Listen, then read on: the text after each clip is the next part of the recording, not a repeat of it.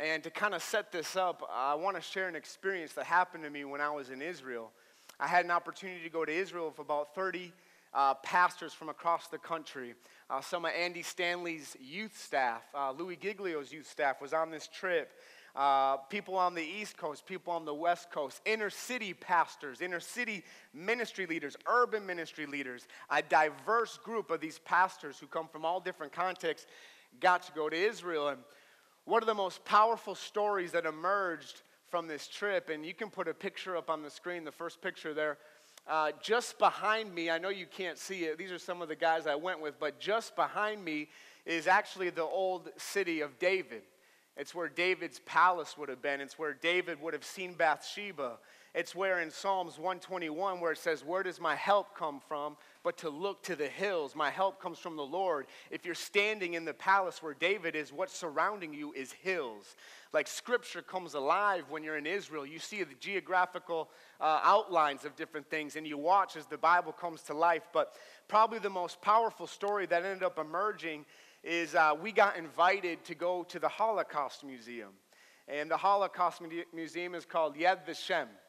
And in this museum, it's about an hour long or as long as you want to stay. And they take you on a journey where the numbers of people killed no longer are numbers, but the numbers that you hear about now have faces and they now have stories.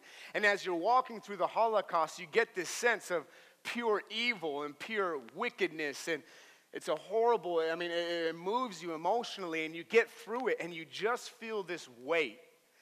You feel this heaviness on you when you leave, and no one's really talking to each other. Everyone's just kind of still because you saw murder. You saw gas chambers. You saw these different things. You saw cruelty. You saw young children being abused. You saw stories of young kids being separated from mom and dad. And you see the realities that existed through wickedness and war and hatred and things that went on in World War II. And that was powerful, but the most powerful moment is when a Jewish family invited 30 pastors from America into their house. And as we're sitting in the house, we're enjoying what's called the Shabbat meal. A Shabbat meal means Sabbath, a Sabbath meal. On Friday night, they shut down. The city goes dark. The family prepares the meal in advance so that they don't have to work. Like, they have timers on their lights, so the lights go off so they don't even flip a light switch. And the father and mother with their couple young children host all these pastors in this small home. It's this intimate setting, and the Jewish father looks at the American pastors and says, would you please tell us what's been your most powerful experience here in Israel? Would you please share with my family? And they brought out wine and grape juice for those who didn't drink, and we got to enjoy a meal together. And I captured some footage of this, of the Shabbat meal, as they sing a couple songs. They honor the mom and the family. Go ahead and play this 12-second video of what a Sabbath meal looks like. Those are the two little boys there, two children. Some of the pastors, that's the Jewish father on the right. And so I found out the reason why the two young boys kept looking at me is because you're not supposed to have cell phones at all in a Shabbat meal. And here I am, this naive American with this cell phone out, like, this is awesome, this is amazing. And the Jewish family's trying not to, like, disrespect me, you could tell. The boys are like, what are you doing?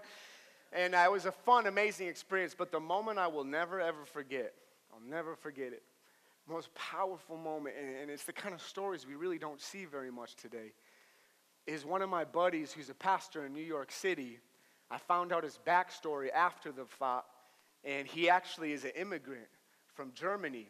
And when he came over to America with his family, he recalls going up to his grandfather's attic where he stored all his World War II memorabilia, and he saw the Nazi uniform. And the grandpa explained how he hated the Jews and how he was so happy he was able to partake in killing Jews and all these different things. And this young German grandson of his is now my age, 33, 34 years old. And when it's time for this guy to get up and share what his most powerful experience was, my friend from New York City, a born and raised German from Germany, migrated here to America, he gets up and he can barely speak. Like, he can barely talk. And he says, today I went through Yad Vashem. And he said, it broke my heart to see what my grandfather did to these people. And he begins to just, like, through tears, like he can barely make it, like he can barely share. he looks at the Jewish father, he looks at the Jewish mother and the kids. The mom is crying, listening to this German share this story. The kids are crying because the families in Jewish culture, they know their history. It's been a displaced people group, a persecuted people group. And this German, fumbling through his words, he says, I just want to say I'm so sorry for what my people did to your people. And I want to ask for forgiveness because what I saw today I'll never forget. And your stories are real, and I'm so sorry for what my grandfather did to you. And this family, like you could hear a pin drop. And then every pastor in the room is crying. The Jewish family who didn't even expect this, the mother starts breaking down and saying, you have no idea how much this means to me. You have no idea what this does for me and my family. And the Jewish father was just stoic, not crying, not really saying anything. And the German walks over to him, and he puts out his arm and says, can I give you a hug? And he gives him this big hug, and they both embrace each other. And the final comments from the Jewish father at the end of the meal is this. He said, thank you so much for coming into my home.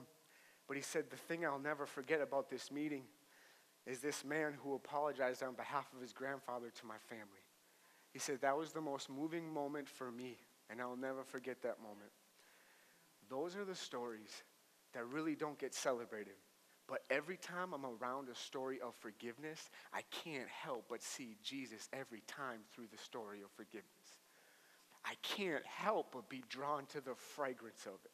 I can't help but be drawn to stories like that. And today, some of us in the room, when you hear the word forgiveness, it brings up different feelings, different emotions. Sometimes when you hear the word forgiveness, your first thought is yuck. Like, I'd never do that.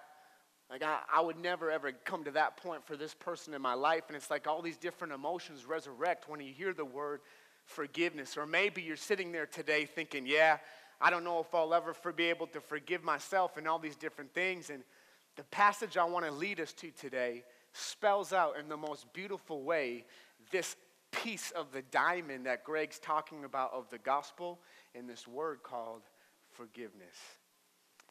It starts in John chapter 8. In the beginning of John chapter 8, it says that Jesus went to the temple courts to go teach people. And what's really dope is in the temple courts, there are these steps in Jerusalem that would have led up to the temple, the southern steps. And I should have brought a picture. In fact, I'll take it back. The very first picture you saw, me and those two buddies were standing on the exact southern steps where Jesus often would have sat people down to teach people. We're standing in the very place where Jesus would have taught. And here we set the stage and we set the scene in that Jesus is teaching to this crowd of people. People want to hear Jesus teach, so you got a good amount of people there. And so Jesus is in the middle of teaching. They're at the temple. All these people are around. And then in verse 3, it says this. It says, the teachers of the law and the Pharisees brought in a woman caught in adultery. They made her stand before the group and said to Jesus, Teacher, this woman was caught in the act of adultery. In the law, Moses commanded us to stone such women. Now, what do you say? They were using this question as a trap in order to have a basis for accusing him. So what's going on right now is Jesus is in the middle of teaching. He could be sitting, he could be standing, but there's a crowd of people there. And now all of a sudden this scene turns into a peaceful scene to now Jerry Springer and his TV show host just showed up, and they're about to find out the DNA of someone's child. Like, it's going crazy and bonkers. Everybody's on the edge of their seat. Everybody wonder what's going to happen. Everybody knows this woman was caught in the act of adultery. If you were caught in the act of adultery, you were to be stoned. And some of y'all who didn't grow up in church be like, that would be a dope, like, persecution. I love to be stoned. Like, it's not the get high kind of stoned, okay? It's not let's smoke the marijuana leaves and let's get them high and let them do what they want. I'm not talking about that kind of stoning. The stoning that a Jewish person would receive is the witness who caught him would bring another witness. They would have their hands tied behind their back. They would go to a cliff and they would push the person off the cliff. If they did not die on impact, this is where the stoning comes in, they would pick up large stones and chuck them over on the cliff. And each person would do that. If the person survived the stoning, they saw it as an act of mercy from God that this person lived. And so the punishment for a woman who was caught in the act of adultery was to be stoned. So the tension right now is at an all-time high. Everybody's on the edge of their seat. The person that was dozing off, listening to Jesus teach, all of a sudden just got shooken up by his brother. Be like, yo, wake up. We about to witness something crazy. Get up. Everybody's there and the tension's thick. And I love how Jesus responds in the tension.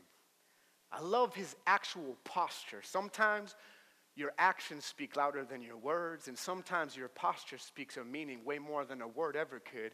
And it says this, it says, they were using this question as a trap in order to have a basis for accusing him. And I love what the remaining of verse 6 says. It says this, but Jesus bent down. This is so dope. Ooh, woo. Jesus bent down and started to write on the ground with his finger. The tension's at an all-time high.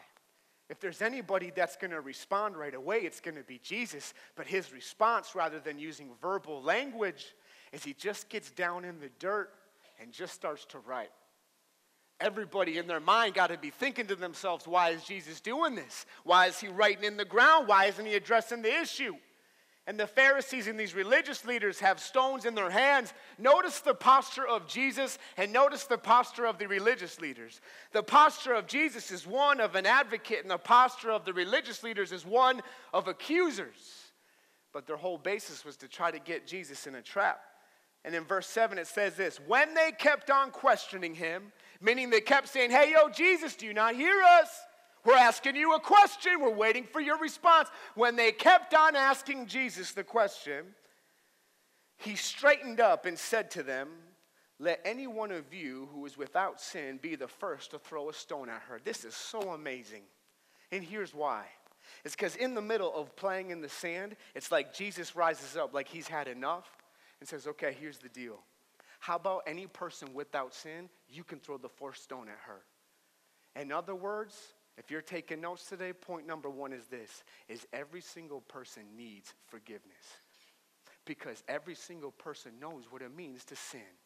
Every single person knows what it means to lie, to screw up, to do bad things, to hurt people. In fact, if you want to hear more about sin, Pastor Greg gave an amazing message last Sunday about sin. Go check it out. But all of us, if you took a look at our life and played the camera and pressed play on the highlight reel of our life from the moment you were born to where you are right now, every single one of us in the room has a track record. We have a past. We have a history. We have moments where we've messed up. We have moments where we've done the wrong thing even when we know we shouldn't. And Jesus levels the playing field as if to say this, you want to be God? You want to throw a stone at her? You want to be the judge of her life? Here's the deal. You are not worthy to throw one stone at her because the sin in your own life discounts you from even having that opportunity. Every person in the room today needs forgiveness because every single person in the room knows what it means to be in sin or have sin. Romans says it this way, that every single person born was born into sin. All have fallen short of the glory of God.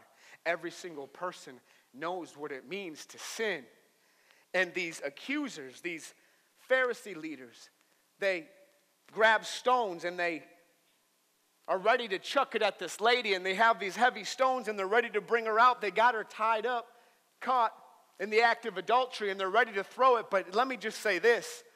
A lot of us look at this story and be like, wow, that's kind of brutal. But if we're really honest in the room, maybe you and I aren't too far off from living a life ready to stone people. In fact, if we're really honest in the room, maybe we can resonate more carrying stones in our life, ready to hurt the people who hurt us, willing to play judge in somebody else's life when Jesus levels the whole playing field and says, hey, let those without sin throw the first stone. Could you hand me the bag, Greg? I want to help illustrate this in a way that you can understand. I want to walk really practical in our life today and what it can look like. But this bag oftentimes represents our life. It's a cool accessory. It kind of accentuates us a little bit. I don't know, this bag probably not for me so much, but life can be like this. We're going around in life, and all of a sudden it gets real in your life. Where your dad walks up into your life, he loves you, but all of a sudden your dad leaves you for another woman, or your dad hurts you, or your dad takes advantage of you. And now, if I were to ask you about your dad today, you'd be like, yeah, forget my dad. I don't even know him. In fact, he's in jail right now. And I'm really happy he's in jail. I hope he rots in jail. And it's like, what comes out of your mouth are stones.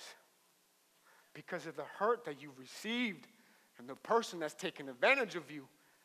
And I might not see the stones outwardly in your life, but the stones are probably hiding somewhere in your life. And what comes out are stones through your words. But some of you know what it's like to have a dad or mom mistreat you or hurt you, or watch your dad and mom leave you or abandon you or take advantage of you. And if you're not careful, we can find our spots just like the Pharisees had, ready to throw a stone at the people that hurt us or did us wrong. Think about this one. Knowing what it's like to have a girlfriend or a spouse cheat on you. And they said that I do, and they said they'd never cheat on you, but they took advantage of you, or they got emotionally involved with someone, or they got physically involved, or maybe it was a one-night hookup, and now it's destroyed things inside of you. It's destroyed your trust, and it's now, rather than releasing it to God, now it's another stone that you hold on to because you know what it's like to live with the pain, and the pain keeps going on in your life. Maybe it's not that, but maybe it's a family member, a grandparent that you absolutely despise and hate. In fact, you hate family get-togethers because every time you're around family, you remember the abuse that you went through and the abuse that was done to you and the inappropriate things that were said to you, the inappropriate touching. And it's like when that takes place, it's like this stone, if it's not released over to God, it's like it grows in our life. And now we have a stone of accusation. And the minute I bring up that person's name, it's like we just want to slander and hurt and accuse. Maybe it's not that. Maybe it's a boss at your work. You're thinking about quitting your job because the way your boss treats you isn't fair or isn't right. And now all of a sudden you got ammunition because if the boss comes to you one more time, you can't wait to take it out on him. Maybe it's a sibling, a brother or sister, and the way they treated you or the way they treated your child. And because they messed with your child, now you got beef with them and now you got issues with them. And the next time you see your sibling, you can't wait to take the stone out, crush them over the head with it because of what they did to you and how they treated you over your life. Maybe it's not that. Maybe it's someone in the church today. Maybe it's someone in the room right now. Or maybe they go to this church, but they're not actually here today. But someone in the church hurt you. Someone in the church took advantage of you. Someone in the church said something to you. And now you got problems with that person. You don't want to see them. You don't want to walk by them. You don't want to interact with them because they better not interact with me, because if they're going to interact with me, they're going to get a full force of me. And I can't wait to pull out my stone and keep bashing them over and over and over again. And it might not show it outwardly, but inwardly it's there. Or maybe an unexpected one. Maybe it's you. And you can't forgive yourself. And you keep hurting yourself with your own stones, with the things you've done in your life. And you keep replaying memories from your past. And all it's doing is destroying and hurting. Or maybe it's not yourself, but maybe it's God. You have something up with God. Because how would God allow all of these stones to happen to you? Because if God is real loving, if God is all caring, how in the world would he let you go through what you went through? And now you got beef with God. And maybe the stone you want to throw, if you could pull it out today, and it's hard for you to sit through, is God. And right now I can walk around okay with this bag on me. But come check on me 3 years from now if this bag is still attached to me. All of a sudden, I need hip surgery. All of a sudden, I need back surgery. Now, all of a sudden, I have a permanent limp. And what's happening is the unforgiveness and stones I carry in my heart is literally destroying me. It's killing me. I can't function. I can't be the same. I can't love the same. I can't trust the same. And what comes out of my mouth are constantly the stones. It's constantly the hate. I can't wait to accuse. I can't wait to catch this person do a wrong again because it's going to justify the hate I feel in my life. Unforgiveness will always breed hate inside your life, and it will always destroy you. It puts you and I in a position God never wanted us to be in. God is a big God. God is a just God. God will judge every person on this earth. And you and I were never meant to play the role of God. We weren't meant to say yes or no and hurt and hate, but we're called to do what God calls us to do, which is to forgive. Which, if you're taking notes, you see clearly happens in the text. Your next point is this, is Jesus freely forgives you. I want to thank the company in Burnsville that had these stones outside their building as I drove by this morning, allowed me to pick them up as their business was closed. No one was around. Thank you, business in Burnsville Parkway on Burnsville. I will return those to you right after this. You see, Jesus freely forgives you. Jesus goes on to say, again, he stooped down and wrote on the ground. It's so good. So good.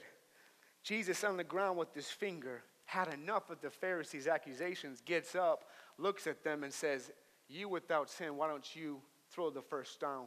After he says that, Jesus gets back down on the ground and starts writing again. He hasn't looked at the woman.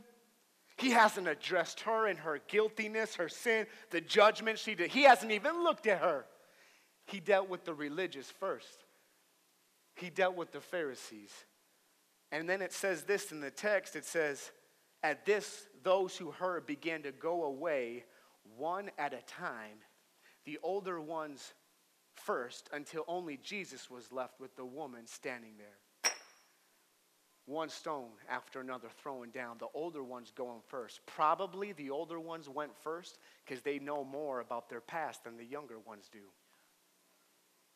Throwing their stones down. Everybody walks away. Jesus gets to a moment where no one is around. No one who is there for the teaching. No one who is there to stone her and accuse her. And he gets a one-on-one moment with her. And I love what Jesus says to her in question form. Jesus straightened up and asked her, woman, by the way, woman, in this language was actually a sign of respect. When Jesus says the word woman here, it was out of respect. It was a respectful term. He says, woman, where are they? Has no one condemned you? This is what I love about Jesus. He wants the woman to look around, to realize that not one single person is around or left, which means this. All of your accusers that wanted you dead, they are all gone. It was as if Jesus wanted a visual picture, physically, before he dealt with her heart, spiritually. He wanted her to see all the naysayers out of her life, to remember the moment that there are no more accusations against her. For those who are in Christ Jesus are not condemned. And Jesus came to save the world, not to condemn the world. It was like a visual picture he wanted her to take in. Why don't you look around? And can you imagine the shame to be exposed publicly, her shaking, her fearing for her life? And then Jesus says this, then neither do I condemn you. Jesus declared, go now and leave your life of sin. Everybody left. It was just Jesus and her. This woman deserved punishment, but she freely received forgiveness. Isn't that the gospel right there? Isn't that the good news about you and I? Is the things that we've so easily done, the things we find ourselves getting tripped up in, the things we always go back to. Yet Jesus, time and time again, is faithful and just to forgive us and cleanse us from all our sin. Time and time again, Jesus freely forgives you. And know what I can't help but think about is when the accusers showed up to accuse this woman. The whole time when Jesus is writing in the ground, is I wonder if Jesus saw a foretasting picture of going to the cross for the very woman's shame and disgrace. And it would be Jesus getting nailed and his body nailed to a cross, a crown of thorns put on him. I wonder if the punishment she so deserved, Jesus foreshadowed it to where he was going to get the punishment she deserved put on himself. That's love. That's forgiveness.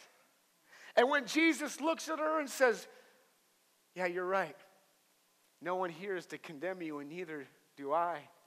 Jesus knew the punishment he would take was going to be enough to cover a multitude of sins forever. Let me remind you, sitting here today, of what Psalm 103 says, because some of us, we aren't forgiving ourselves. We haven't forgiven ourselves. We still hold it over ourselves. We still beat ourselves up. And Jesus demonstrated his forgiveness to this woman and the woman to forgive herself. And in Psalm 103 verse 2, it says, "Praise the Lord, my soul. Forget not all his benefits, who forgives all your sins, heals all your diseases, who redeems your life from the pit and crowns you with love and compassion." Verse 8, "The Lord is compassionate and gracious. He's slow to anger, abounding in love." Did we not see that play out with the woman caught in adultery? He will not always accuse, nor will he harbor his anger forever. He does not treat us as our sins deserve or repay us according to our iniquities. Did he not just do that with the woman caught in adultery? "For as high as the heavens are above the earth, so great is his love for those who fear him. As far as the east is from the west, so far as he removed our transgressions from us. As a father has compassion on his children, so the Lord has compassion on those who fear him." Can we be reminded of the forgiveness, the freely given forgiveness that he has for each and every one of us? I was on an airplane headed to Virginia in September, and I'm sitting there in the window seat, and this girl is sitting next to me in her 20s, and flight attendant comes around and says, "What would you like to drink?" And got our drink orders, and I'm just chilling there with the book, and this girl has her full cup of water sitting right here on her little stand, and she does this to move the page in her book, and her hand comes and knocks her full cup of water all over this region, okay? You get the picture, okay? All over. And she immediately goes, "I'm so sorry. I am so sorry. Oh, my word." She was freaking out. And I'm like, if I freak out, this situation's going to get really weird fast. And so I'm just like, "Oh, it's fine. No worries." She goes, "I'm so sorry." And I go, "Hey, look, I forgive you. It's okay. I forgive you." And she kept going, "I'm so sorry. I'm so sorry." And it's like, no. "I forgive you." And she kept going on and on. 10 minutes later, "I'm so sorry, I'm so sorry." I just said, "Hey, I forgive you, but is it all right if I just go to the bathroom and maybe dry off?" She's like, "Fine." And let me just tell you, going to the bathroom with a huge wet stain in your area is fun. It's fun to see what people say. And they look at you like, "Honey, look at this guy. He's coming down the aisle. Look at his wet spot. Honey, he just wet himself. He's a young guy. I can't believe he did that. Honey, look at him." And then when you see the person who does this and then does this and looks at you, and you look at them back and you're like, "Hey, it's cool to do this. You didn't know? Cool people do this. Everybody does it. You're not doing it yet? You should do it. It's fun to do it. Join me." And then I go sit back down from the bathroom, and she goes, "I am so sorry." And I said, "Hey, I forgive you. It's okay. You don't need to say sorry anymore." How many times are we like that with God? "I'm so sorry, God. I forgave you. You're free. I'm so sorry. I already forgave you. You're free." And yet we keep going back to Jesus for the same thing that he's already forgiven us for. It's okay. Be free. Yet we're so hard on ourselves, ready to pull out stones to us when Jesus freely forgives you. And at this point in the sermon, it sounds kind of rosy. It sounds kind of nice. We're like, "Oh, this is cool. Everybody needs forgiveness. Well, Jesus freely forgives me. Oh, that's so great."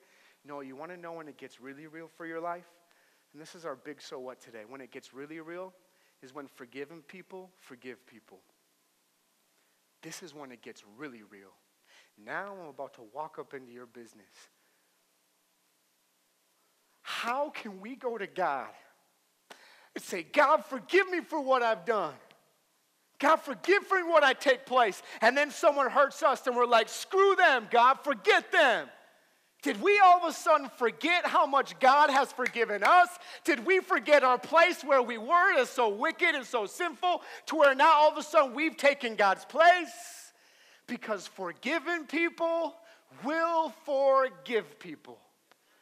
Because they know what it means to be forgiven of much. And those who've been forgiven of much love to forgive back. Because they know what it's like to have their own sin in their life. And one of the most scariest passages that I could ever preach from is what Jesus says.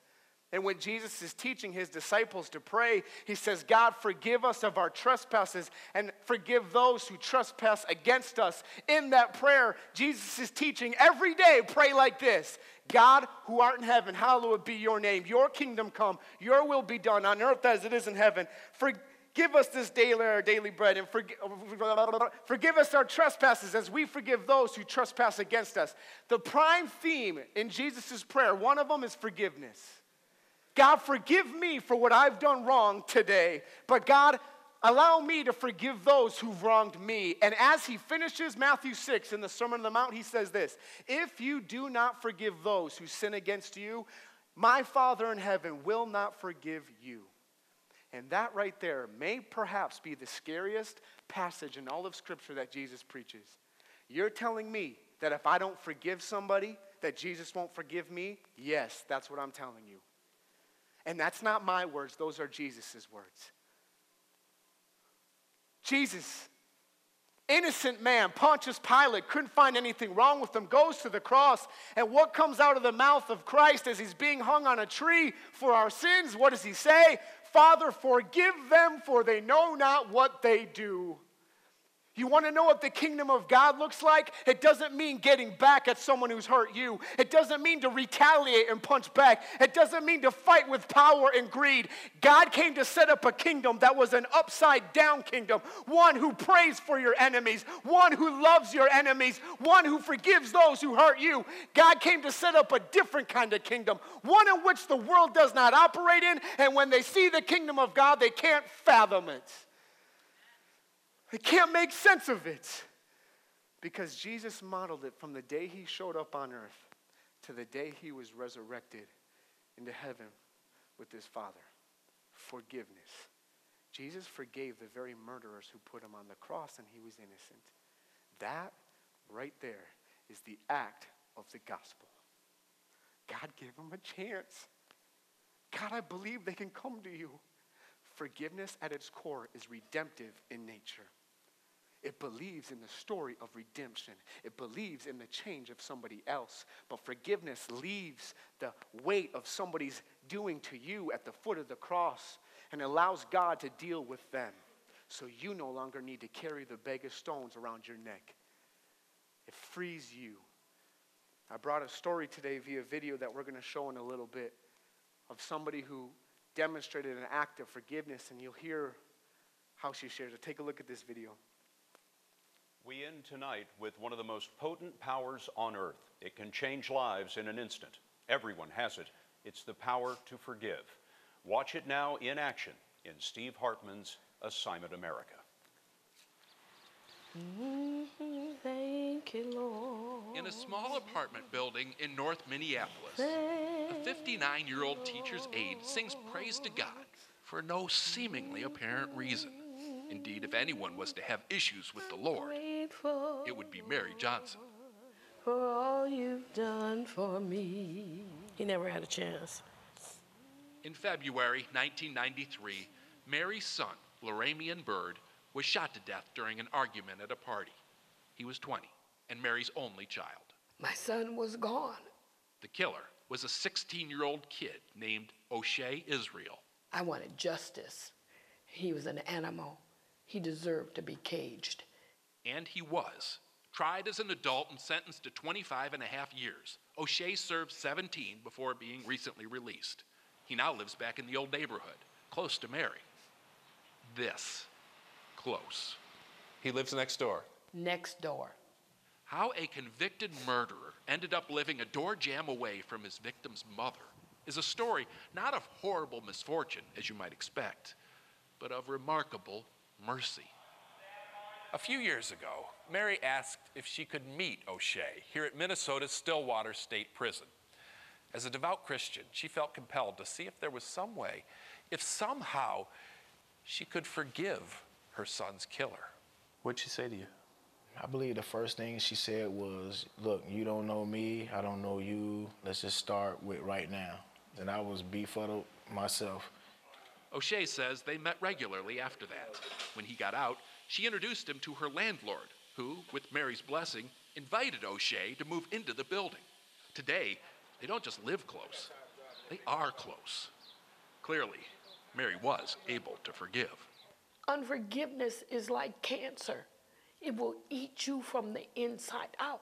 It's not about that other person. Me forgiving him does not diminish what he's done. Yes, he murdered my son, but the forgiveness is for me. It's for me. For O'Shea, it hasn't been that easy. I haven't totally forgiven myself yet. I'm learning how to forgive myself. And I'm still growing towards, trying to forgive myself and what it is I've done. To that end, O'Shea is now busy proving himself to himself. He works at a recycling plant by day and goes to college by night. He says he's determined to pay back Mary's clemency by contributing to society. In fact, he's already working on it, singing the praises of God and forgiveness at prisons, churches, to large audiences everywhere. Forgiveness is a powerful thing. I'm grateful. Which explains why Mary can sing her praise of thanks to her audience of one. Steve Hartman, CBS News, Minneapolis. For all you've done for me. She said, forgiveness doesn't change what he did. That happened. And the wounds of grief are real. She still mourns over her son, sees a picture of him, wondering what family get-togethers would be like. She said, but forgiveness is for me. I would argue that point slightly and say this. The forgiveness that was for her ended up being for him because God is using his past to recycle it for a story to redeem other people. For forgiveness like that to be true, it means the gospel's got to be true. It's got to be true. Otherwise, it's foolishness. Otherwise, it's stupid. It makes no sense. A young man took the stand this last week and looked at a murderer. She murdered his brother. It says, I want the best for you. God can forgive you. God can heal you. I forgive you. My brother would want you to know Christ. Can I give you a hug? That's foolishness. That's stupid. Why are you doing that to a murderer, a cop of all people? Why? Especially with the tension in society that exists. It's because the gospel lives in that young man's heart. The judge gets off the stand after the court's dismissed, and the judge ended up leading that woman to Christ right there. Forgiveness, it's the story that's so beautiful. It's for every person. But when every person experiences the forgiveness they don't deserve from Christ, you cannot help but forgive other people. It doesn't mean what they did doesn't hurt. No, it hurts. It's like when Peter goes to Jesus, how many times should I forgive? How many times should I forgive this person? 7 times? Which 7 in Jewish culture was a lot. The most you should forgive someone in Jewish culture was 3 times. Jesus says 77 times 7. Meaning over and over and over and over and over, and forgiveness is a repeated thing.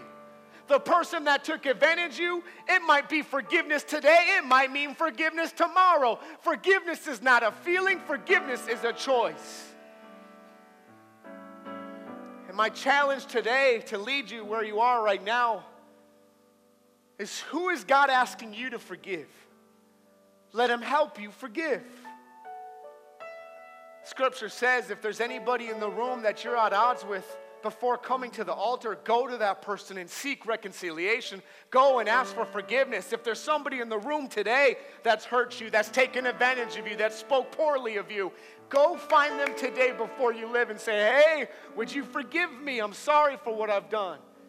Maybe it's a mom and you need to write a letter to your mom. Maybe it's a father and you need to write a letter. Maybe it's your boss.